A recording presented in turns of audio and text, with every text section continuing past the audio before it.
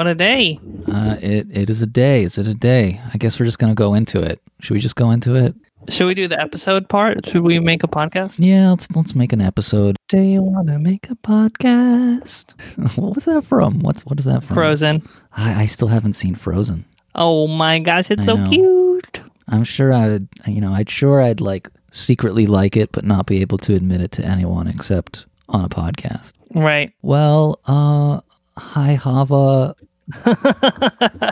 It's Wednesday. We're in the midst of a attempted coup right now on the government. So everything's a little crazy. Yes, it feels very weird to be recording a podcast at this time, at this moment. I speak for both of us probably when I say we're not doing great. We're probably in surreal. I'm in surreal headspace mode. We're not having the ideal time right now. No, this isn't the ideal Wednesday for us, and hopefully, I'd like to think for all of our listeners, this is not something they are happy about.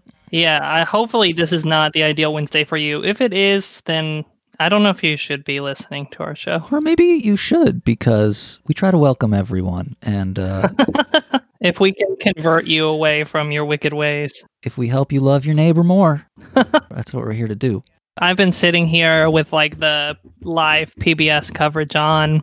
We've all sort of been freaking out together as a house. And I think recording this episode has given me a reason to turn off the news, which is probably super healthy. And then after we do this episode, I'm just going to play video games. I'm not going to go back to looking at the news. I'm packing up. You haven't asked me how I am yet, but I'm going to start talking about it anyway. So consider this my official answer. Okay, give it to us. So I've been packing up all day today because me and my boyfriend are going to go on vacation tomorrow. Our friend has a house in the woods that has like a finished basement with a bathroom and kitchen. So we can stay in their house without ever breaking social distancing guidelines. Every time you go on a vacation, it seems like a giant national tragedy happens. I know we were in Maine and shit was going off. Middle of pandemic protesting, it was the tipping point. I forgot about that. Yeah, so I'm really excited to go do that because I have a bunch of classes that are about to start later in the month. I think I'm going to be pretty overwhelmed for the whole time those classes are going. It's going to be nice to take some vacation time. Yeah. Otherwise, I'm good. My boyfriend has been having more time off of work because peak season at his work is over. So we've been getting to spend more time together, which is really nice. I've been surprised by the success of my classes this winter. I'm very happy about it. My study buddy today told me everything I touch turns to gold, which doesn't feel quite true, but It's kind of sweet that someone thinks of it that way. Anyway, so that's how I am. I'm drinking a cup of decaf coffee, and I'm doing my best to not think about the coup. Michael Sokolowski. Yes. Hi, how are you? Kind of not doing great, but this time there's like kind of a good reason for it. So You look great. Thank you. My hair's getting longer. I'm looking more femmy with every passing hour. Get it? Yes. Every passing hour. It's been a kind of a hectic week for me. I've been reflecting on hi, how are you? And I just really am appreciating the rhythm and reflection it affords me to do every week. Oh. I hope, listeners, that it also brings you some rhythm and reliability to your weeks. And blues. And yeah, it's a rhythm and blues. And by blues, we mean estrogen pills. Yes. Should we tell them our podcast news? Yeah, Hava and I have been talking about this new podcast, which we've been hinting about starting at the beginning of February. But upon reflection, we've decided to, instead of taking our creative energy and dividing it between two projects, that we should just put more energy in what we love doing, which is making Hi, How Are You? And exploring Talmud and trying to rise through the various levels of the Merkabah, spiritual realm. Starting in February, we're going to start making more patron-only content. It's true. Our goal is to make twice as much Hi, How Are You? Yeah, that's the goal. I think we're going to ramp up slowly because both you and I are goldfish and we take time to adjust. To acclimate. Yeah, exactly. So maybe we'll do 2 next month and maybe we'll work up to 3 and then we'll actually do 4 extra episodes. Right. Also, I think just like we're doing today, I think we're going to try and do some more general advice questions. Our new show was going to be a plain advice show. I'd say right now, Hi, How Are You is like 90% Talmud, 10% advice. And I think we're going to be scooching that a little more towards 50-50 Talmud and advice. We're not just going to be relying on our own bad opinions. We want to see what the sages of blessed memory have to say. We want to see their bad opinions too. And together we will all humble ourselves. 2 bad opinions make a good opinion. Talmud plus us equals 1 good opinion. That is one way of thinking of it. Yes, Hava. Keep sending us Talmud questions, but also send us just general advice questions like you have been doing, and we'll use them for this show. It can help you feel more engaged with those sweet Jewish args in the Talmud when we can relate it back to some IRL situations. We'll see if you guys like it. Yeah. So keep sending us Talmud questions and also keep sending us general advice questions by calling or texting the Talmud hotline at 401-484-1619 or anonymously ask us a question on our website at hihowareyou.com. And since we're going to be making much more Patreon content, you should definitely head over to patreon.com/Chava de Cordova to join our Patreon so that you're going to get all of our new episodes that we're going to make in this new adventure of Hi, How Are You, where we're going to have more different kinds of guests, more questions, just all kinds of crazy, cool stuff. So you definitely want to get on the Patreon so you don't miss a minute of the delicious, explicit content. I'm thinking we're probably going to restart Mike's Jewish Journey. Ooh, that's exciting. That was a very popular segment. I know it was, and I dropped the ball on that. You know, that's part of the journey. You wander on the path, you wander off the path. It's fine. Now, since we're going to be making more, and since we've hit more than 85 patrons, I've signed a blood oath. We've slaughtered a goat as part of our covenant.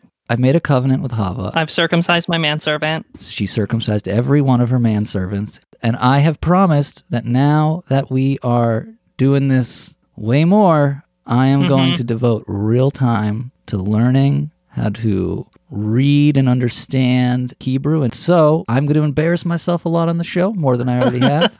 Yeah, if you want to be in a class with Michael, you should go now and register for my Mishnah Beit Midrash, which Michael is going to be in. I know. So you can come learn with a celebrity. Oh my God. If you go to TEPROV, that's TEPROV.org/form/adultedwinter21, you can find the registration for my Mishnah Beit Midrash. I would love to have you, and I'm sure you will get a tickle out of learning Mishnah with Michael. I'm really excited to tickle you. Okay, I think we're a little off the rails. We should probably get to the meat of the matter, huh? Yep, it's a serious day, and we have a serious question. It's true.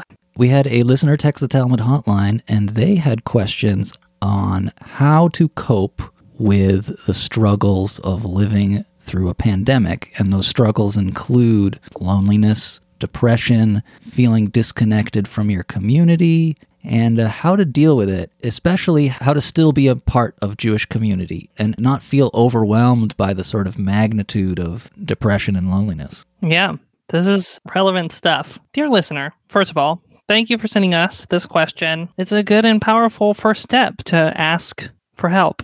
You know, whether that be from podcast hosts or from people you know more personally, asking for help is a powerful action. And I'm glad you reached out to us. Gives us a good opportunity to talk about our struggles with these issues. Michael, you've never been depressed, right? No. No, I've never dealt with that. For new listeners to the show, Michael is often very depressed. But, it's part of my brand, so I can't get rid of it. You're locked in at this point. Did you have any thoughts when you got this question, Michael? The first thing I thought was, when I'm depressed, I like to try to do just one thing a day and not be overwhelmed by the magnitude of what it means to reintegrate yourself into the Jewish community, for example. Recording this podcast, being responsible for this one weekly, soon to be twice a week project has definitely helped. Having my plants to be responsible for really helps. That's one of the reasons I'm so crazy to get a dog.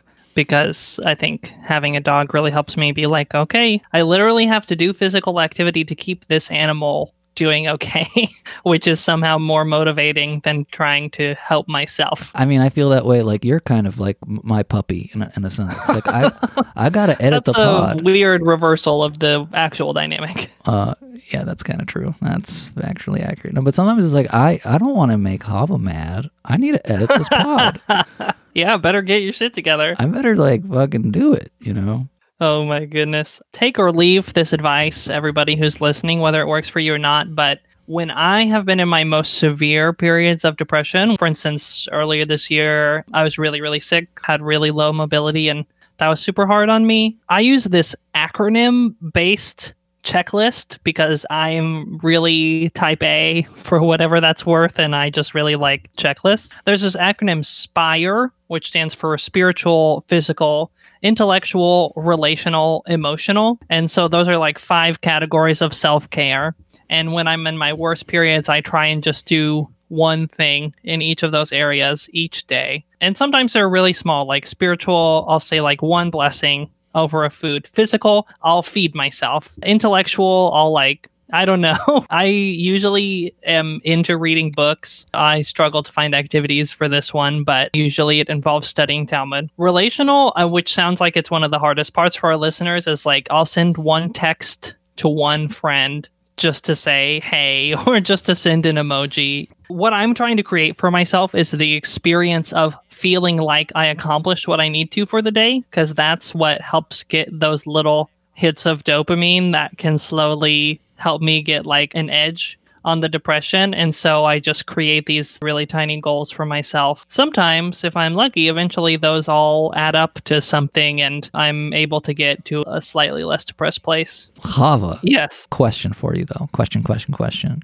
Do you have any Talmudic wisdom to share? Well, we can decide together whether this is advice or not, but when we received this question, I immediately thought of this line, which is a line that's very near and dear to my heart from Masechet Brachot, page 32b. In the Hebrew, Wa'af al pi shesha'arei tefillah nin'alu, sha'arei dim'ah lo nin'alu. And even though the gates of prayer were closed, the gates of tears are never closed. Rabbi Elazar is talking about how metaphysically, since the days of destruction of the Second Temple, which was certainly as momentous for the Jews of that period as our events are for us now, the rabbis are of the opinion that prayer is not sort of accepted in the same way since the destruction of the temple. Rabbi Elazar brings this statement that even though the gates of prayer have been closed to us, the gates of tears are never closed. There's been a lot of discussion on what this means. On one level, I think it's just a beautiful metaphor that I really connect to, and I also feel like the gates of tears are never closed because I'm always crying. But also in Hasidic thought, there's this idea that often comes up. Sometimes you'll hear the phrase, there's nothing so whole as a broken heart, which I think was said by the Kotzker Rebbe. But basically, there's this idea that our suffering, our darkest moments, are times when we are the closest to God. One of the ways I've understood that is that when you're in your darkest moment, your suffering in that moment is a consequence of your longing to be in a better life and in a better world. And that longing is one and the same as your longing for the divine. When you are recognizing your own wretchedness, your own depression, your own whatever you're dealing with, just recognizing that is putting you in touch with your desire for the world to come, for justice, for peace, for whatever it may be in that moment. I think we talked about this a little bit on episode 26, Give 'em the Finger, which is the episode where we had Maimonides Nuts on the show. You should go back and listen to it if you haven't. We talked about a rabbi who carried the finger bone of his 10th son who had passed away around with him all the time because the pain was dear to him in a particular way. And I think that's very connected to this idea that he was choosing to embrace and remember that pain because it in some way brought him closer to God. That's a teaching that I've relied upon a lot.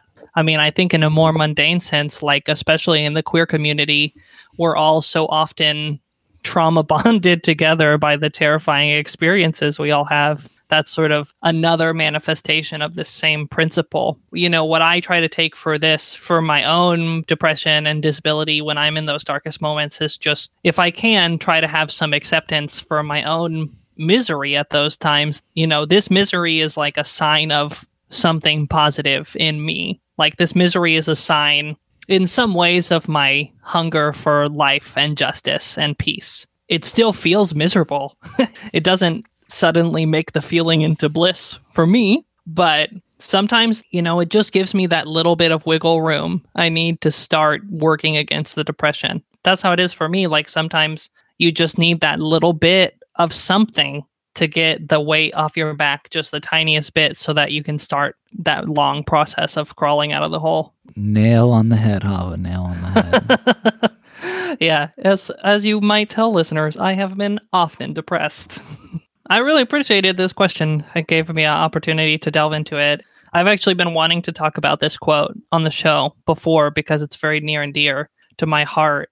And yeah, just to have the sense that there is some path to God that is never closed to us. It is essential for me to know that. It is crucial for my well-being to know that the gate of tears is never closed. That's something that I hold very near and dear to my heart. Any closing thoughts? Listeners, we hope by the time this podcast comes out that there is better news than the news that is currently rolling off the printing press. And listener who sent us this question, I hope things start to look up for you. Yeah. I'll be thinking of you. Well, that's all, folks. Thanks for giving us a listen today. Please keep sending us your questions. It gives us a reason to keep making the show, which we very much like to do. So thanks for enabling our clownish behavior. You all are great, and Shavua Tov. Shavua Tov.